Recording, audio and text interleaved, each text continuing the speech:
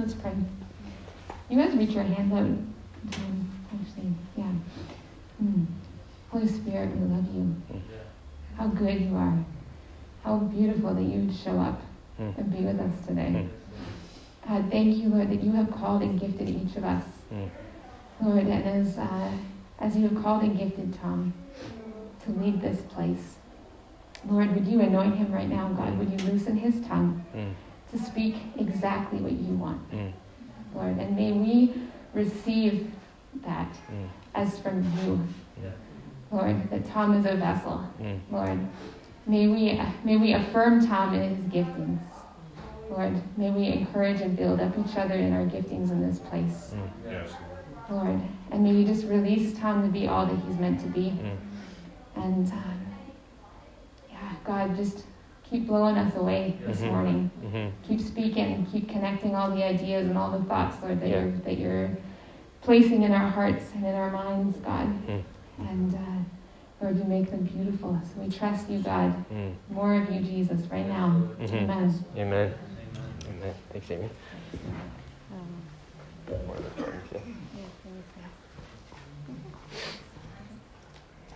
So many things.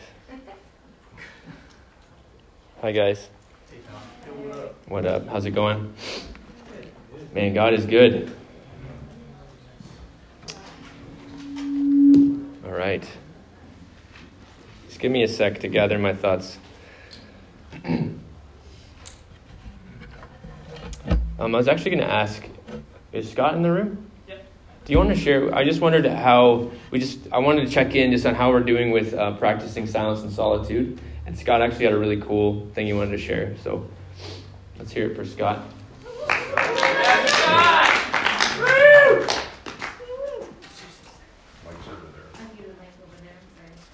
Can you guys hear me? Yeah. Okay. This week I was just chatting with Tom. We were going for a morning walk. And I am a morning person. So last week hands up if you're a morning person. And the silence and solitude a couple of weeks ago, and I shared this with my community group, but a couple of weeks ago I was having the hardest time getting out of bed and practicing silence and solitude and reading the Bible. And this is a normal thing for me. Like, it's not like this was new. This was, I usually wake up early and that's my time with God. And a couple of weeks ago I was having a very hard time. And I don't know if it was coming to, I'm performative. I have a performative mindset. And a lot of times I didn't know if I was doing it right. Maybe like, do I just sit here? Like, is this what you do and wait? And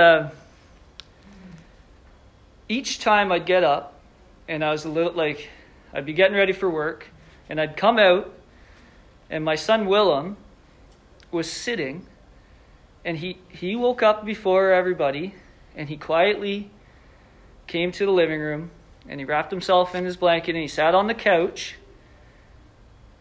and he waited. And he was just, and each morning I came out to him just sitting there and waiting. And God spoke to me through that.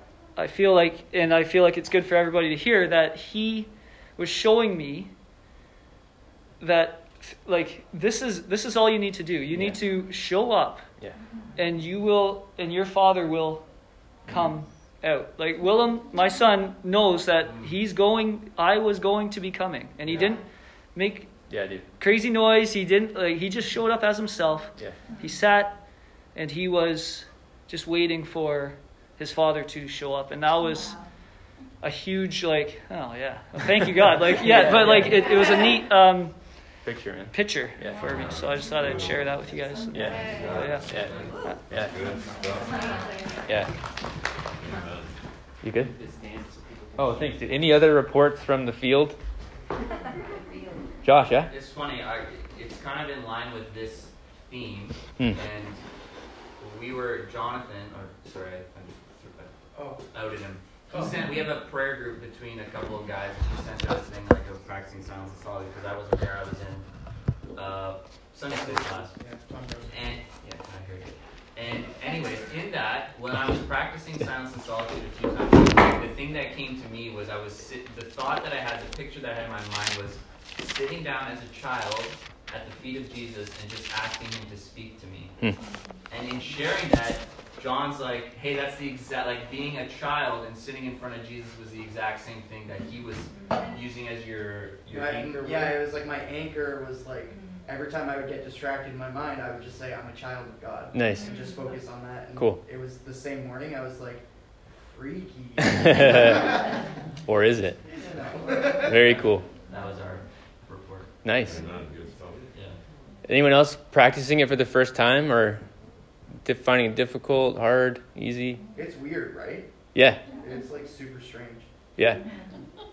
You gotta say it. It is. Yeah. But the more you do it, the more normal it feels. Yeah. Yeah.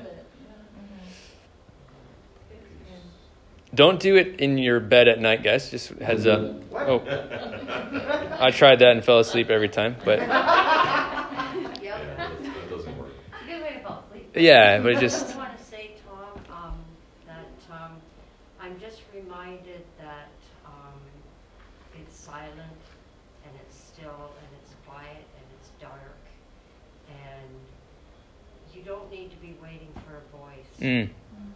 Just the knowing that he is present. Yeah. And believing that in your heart. Mm. And every time you do that, it goes deeper. Mm. And That's great, Trish. Yeah. It's cool. It's cool to hear different stories, guys, of how that's going.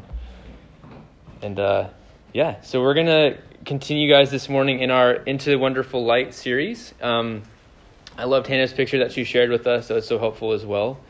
One of the things, guys, that we're basing this whole series on, this whole light. Can you guys hear me without the mic on? Yeah. Okay. Is that one of the things light does is it grants us perspective, right? So when we're in the dark, it's easy to trip around, we bash our head on something, and we need some light to kind of make sense of what's going on. And over the last 20 months, things have been rather dark, right? So not only culturally, but also even right here within our Anchor Point community, which is something that God was healing, and a lot of us maybe even this morning, or wanting to heal. And so our goal through our Advent series is to take some time and look through 4 different perspectives from the Bible on the story of Jesus' coming and arrival. And all of this is kind of, our idea is we, as disciples of Jesus, one of the things we're doing is we're trading in our own definition of good and bad for Jesus's, right? We're trusting him for his. And like last week, we talked about how hope is possible, but sometimes things need to get worse before they get better. And that to me is like, okay, Jesus, I'm going to trust you with that, because in my mind, things should only be getting better and better and better. And so today we're going to look at another kind of twist or a different idea about peace. And that's rooted in this, like we're going to let go of our own idea of what peace is, and we're going to trust Jesus for his, okay? Yeah. So what is the biblical word for peace in the Old Testament? Anyone know? Shalom. There you go. And shalom is this sense of completeness or wholeness or welfare. And the Greek word, anyone know the Greek word in the New Testament? That would be super impressive. Ekokable. Yes, that's it. It's irene, and it means when all the essential parts are joined together. When all the essential parts are joined together. And that's kind of the lane we're going to take this morning. And this is the definition I want us to use in our minds as we're thinking about peace. And this is the key idea this morning, guys. Peace is not the absence of conflict. So peace is not the absence of conflict. It is shalom, or it is fullness of life, or it is when all the essential parts are joined together. Peace is a rest that will come from divine assurance about how things will turn out. Amen. Okay? And that's what we're going to look at today. Peace is not the absence of conflict. And so the question that comes to mind as we're thinking about life, and we've had this question go around culturally and in our own lives, is this question of what is essential, right? What are the essential businesses that need to be open for us to kind of maintain some type of normal life? What is essential in terms of, can I go get my nails did? Can I go get my hair did or not? It's essential for me, but that whole question, what is essential for our lives to actually be full? And as disciples of Jesus, we yield that question to him again, right? Yes. And I just want to share a quick story just to kind of illustrate kind of where I want to go with this morning.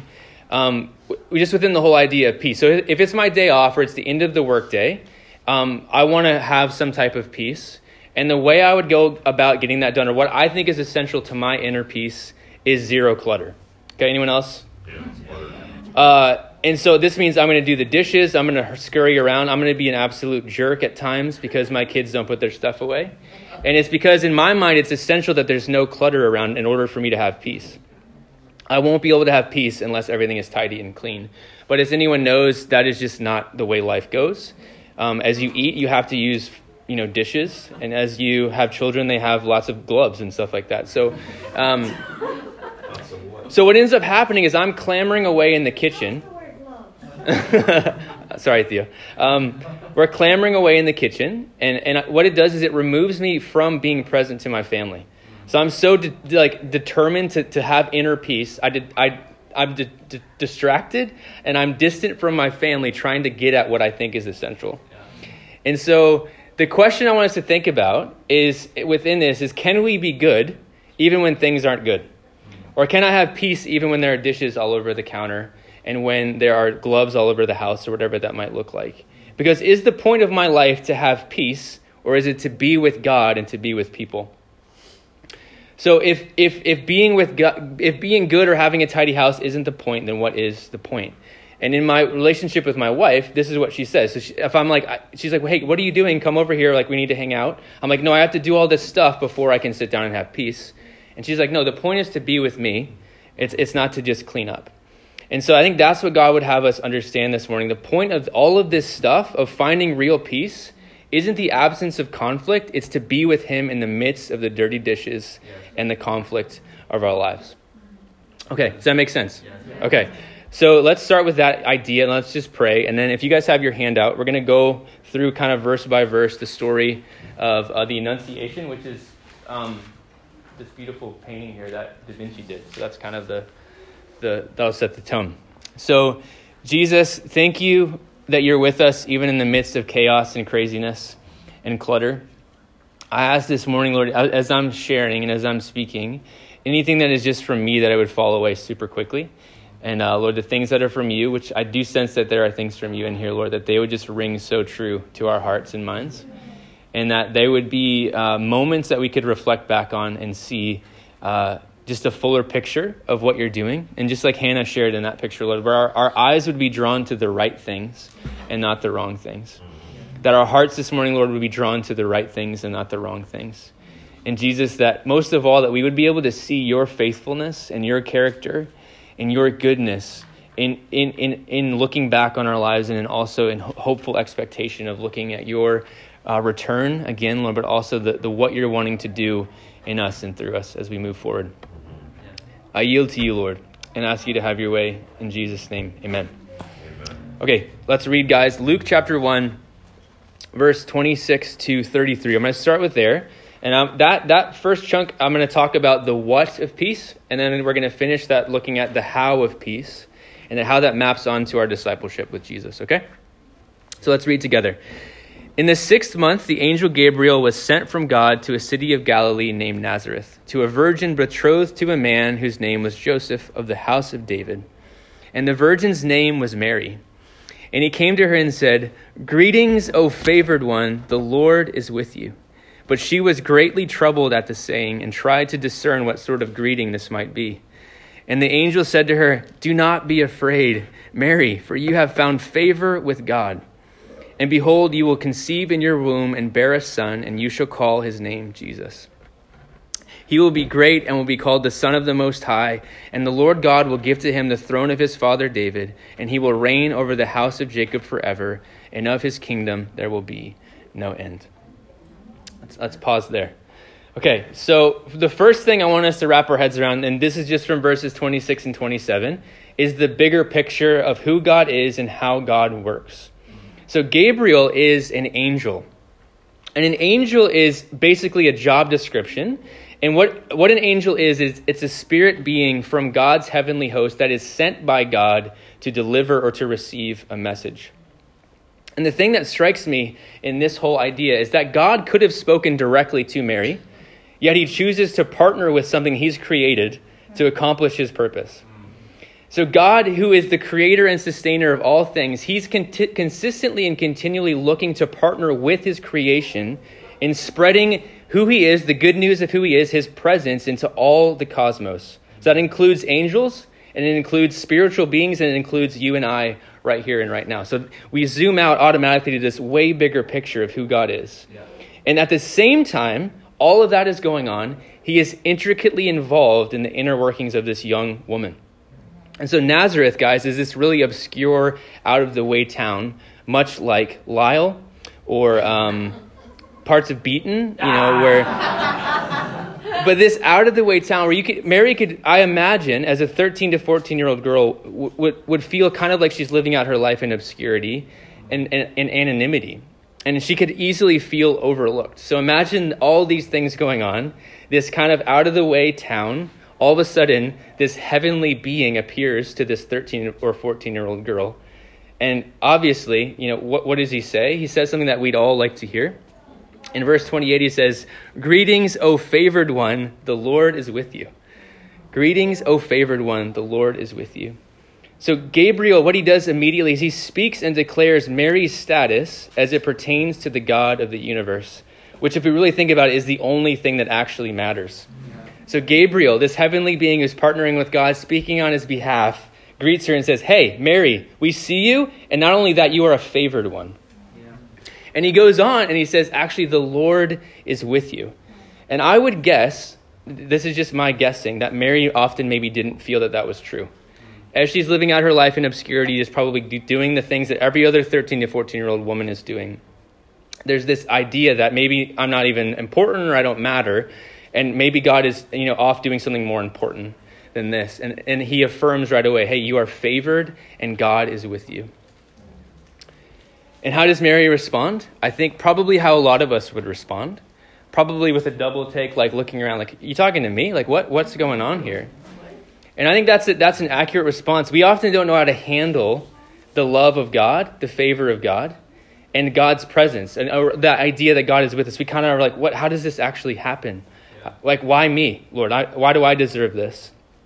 And we'll come back to that in a second. But again, so this bigger picture is going on, and this woman is being addressed as she really is, and she has to kind of wrestle with that. And then the angel goes on to explain what's actually going on. What's the story here? So I'm just going to read over verses 30 to 33 again. And the angel said to her, which I think is appropriate, "Don't be afraid. Don't be afraid, Mary." So again, she's named, "For you have found favor with God." Again, affirming her standing with God. "And behold, you will conceive in your womb and bear a son, and you shall call his name Jesus. He will be great and will be called the Son of the Most High, and the Lord God will give to him the throne of his father David, and he will reign over the house of Jacob forever, and of his kingdom there will be no end." So there's a reassurance of favor, which I think is helpful, because again, that doubt's probably creeping in right away. Hey, no, you actually are a favored one.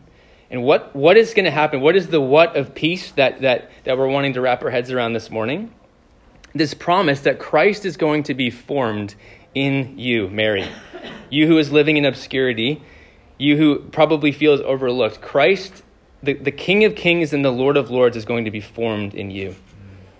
See, God is partnering with Mary to see his purposes accomplished, to see his kingdom come and his will be done. He seeks out an ordinary woman and says, hey, you have favor with me, and this is what I want to do in you. I want to form Christ in you, and through that, my kingdom is going to be established. Pretty cool. Yeah. So the story goes on, and I love kind of how Mary responds. So she's a 13 to 14-year-old girl. She's betrothed to be married to this guy, Joseph. And Mary asked the angel right away, right back, how is this going to be since I'm a virgin? Like, how is this actually going to happen, guys? Like, what do you mean? Let's just read on verses 35 to the end. "And the angel answered her, 'The Holy Spirit will come upon you, and the power of the Most High will overshadow you. Therefore, the child to be born will be called Holy, the Son of God.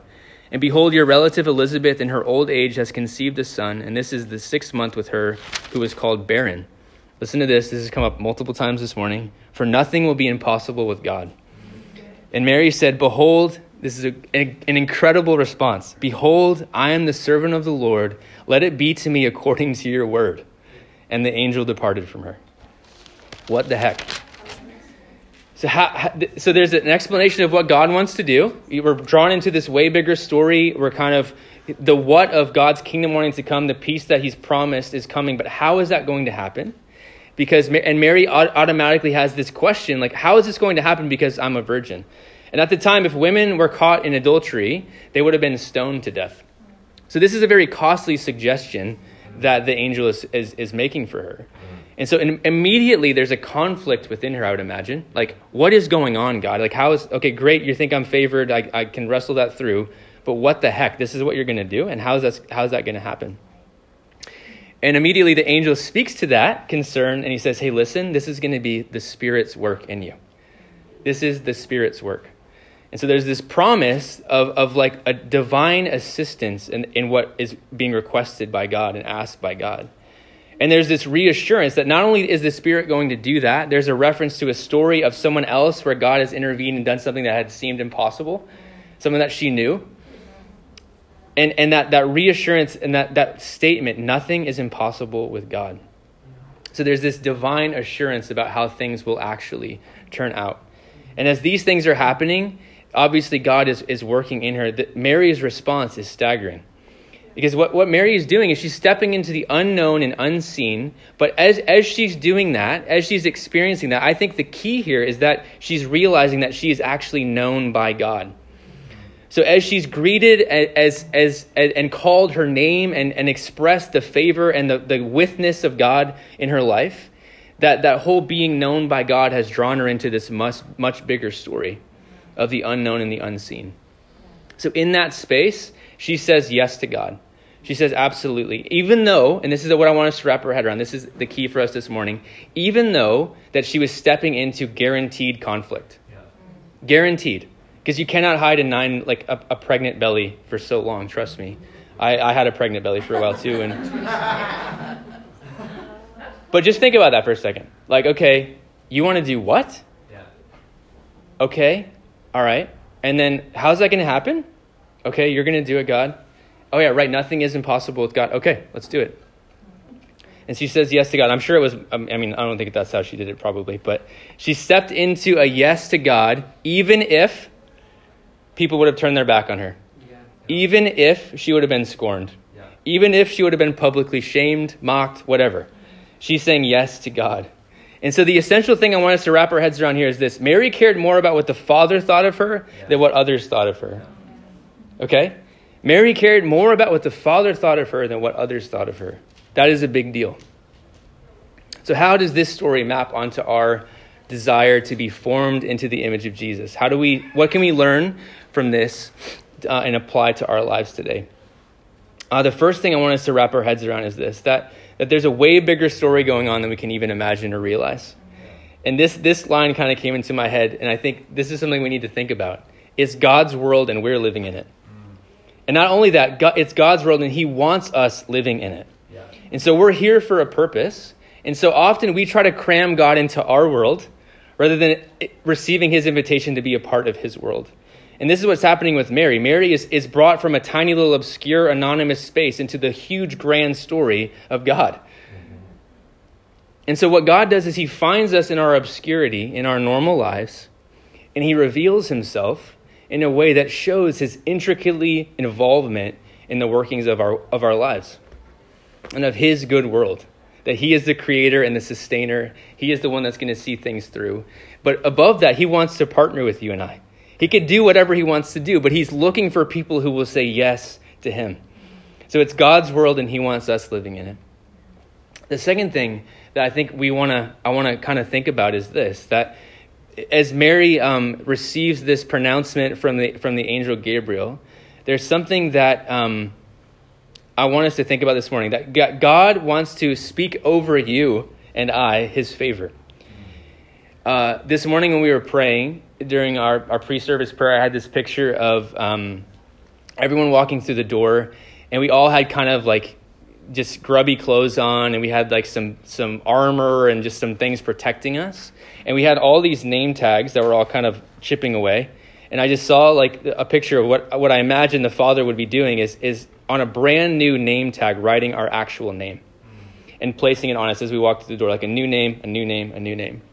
And I sense that what he wants us to hear this morning is that we are favored by him. Not because of anything that we've done, but that he wants to announce to us his unmerited favor. That just because he loves us, that's why we're lovable.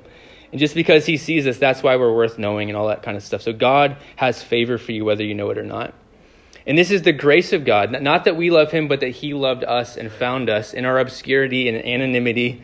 But he wants to reassure and reaffirm to us his favor, that he is actually with us. Anyone? Does that sit with anyone?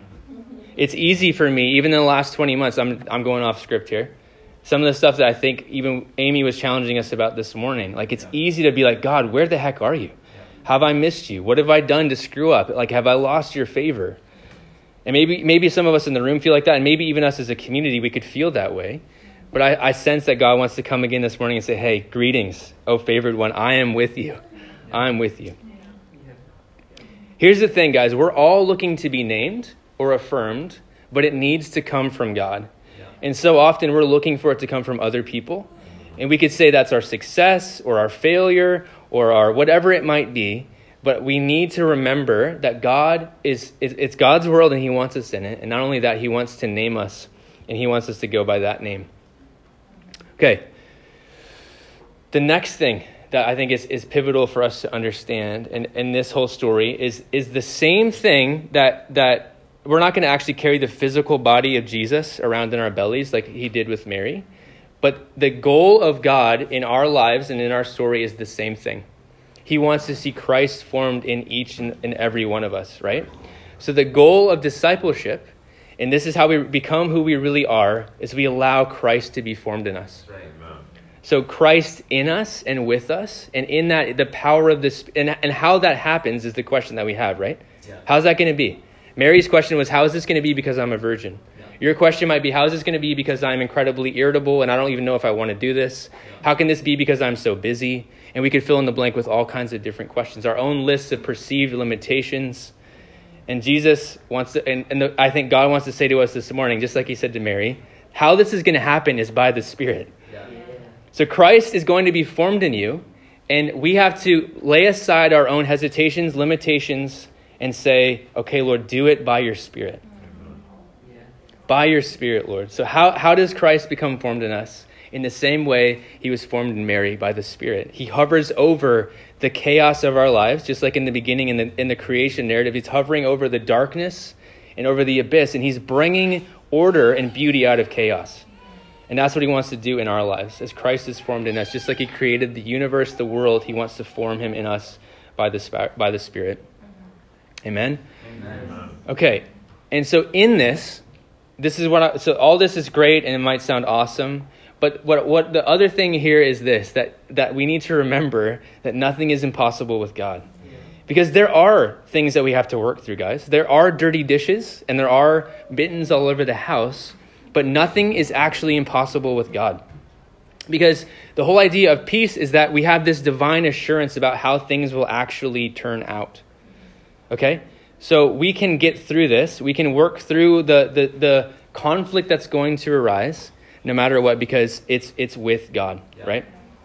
So what he's asking for, though, is there's a promise here, or there's a desire he has for us to live in his world. He wants to speak a new name over us. He wants to form Christ in us.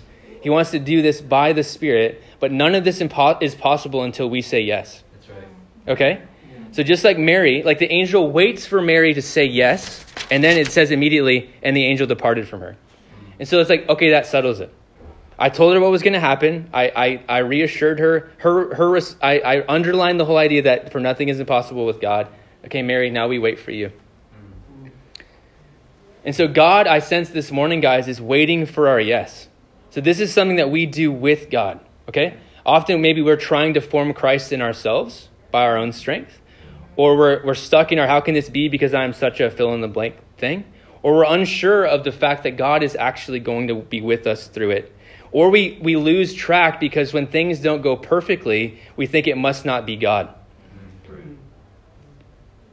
But as we learn to say yes to God, we will live out what we're actually designed to do since the beginning of time, which is to partner with God and just in this life of ongoing yes to the Spirit's work of forming Christ in us. Okay? So the question for us, we have to come to grips with this, And just like Mary had to do, the thoughts are going through our minds.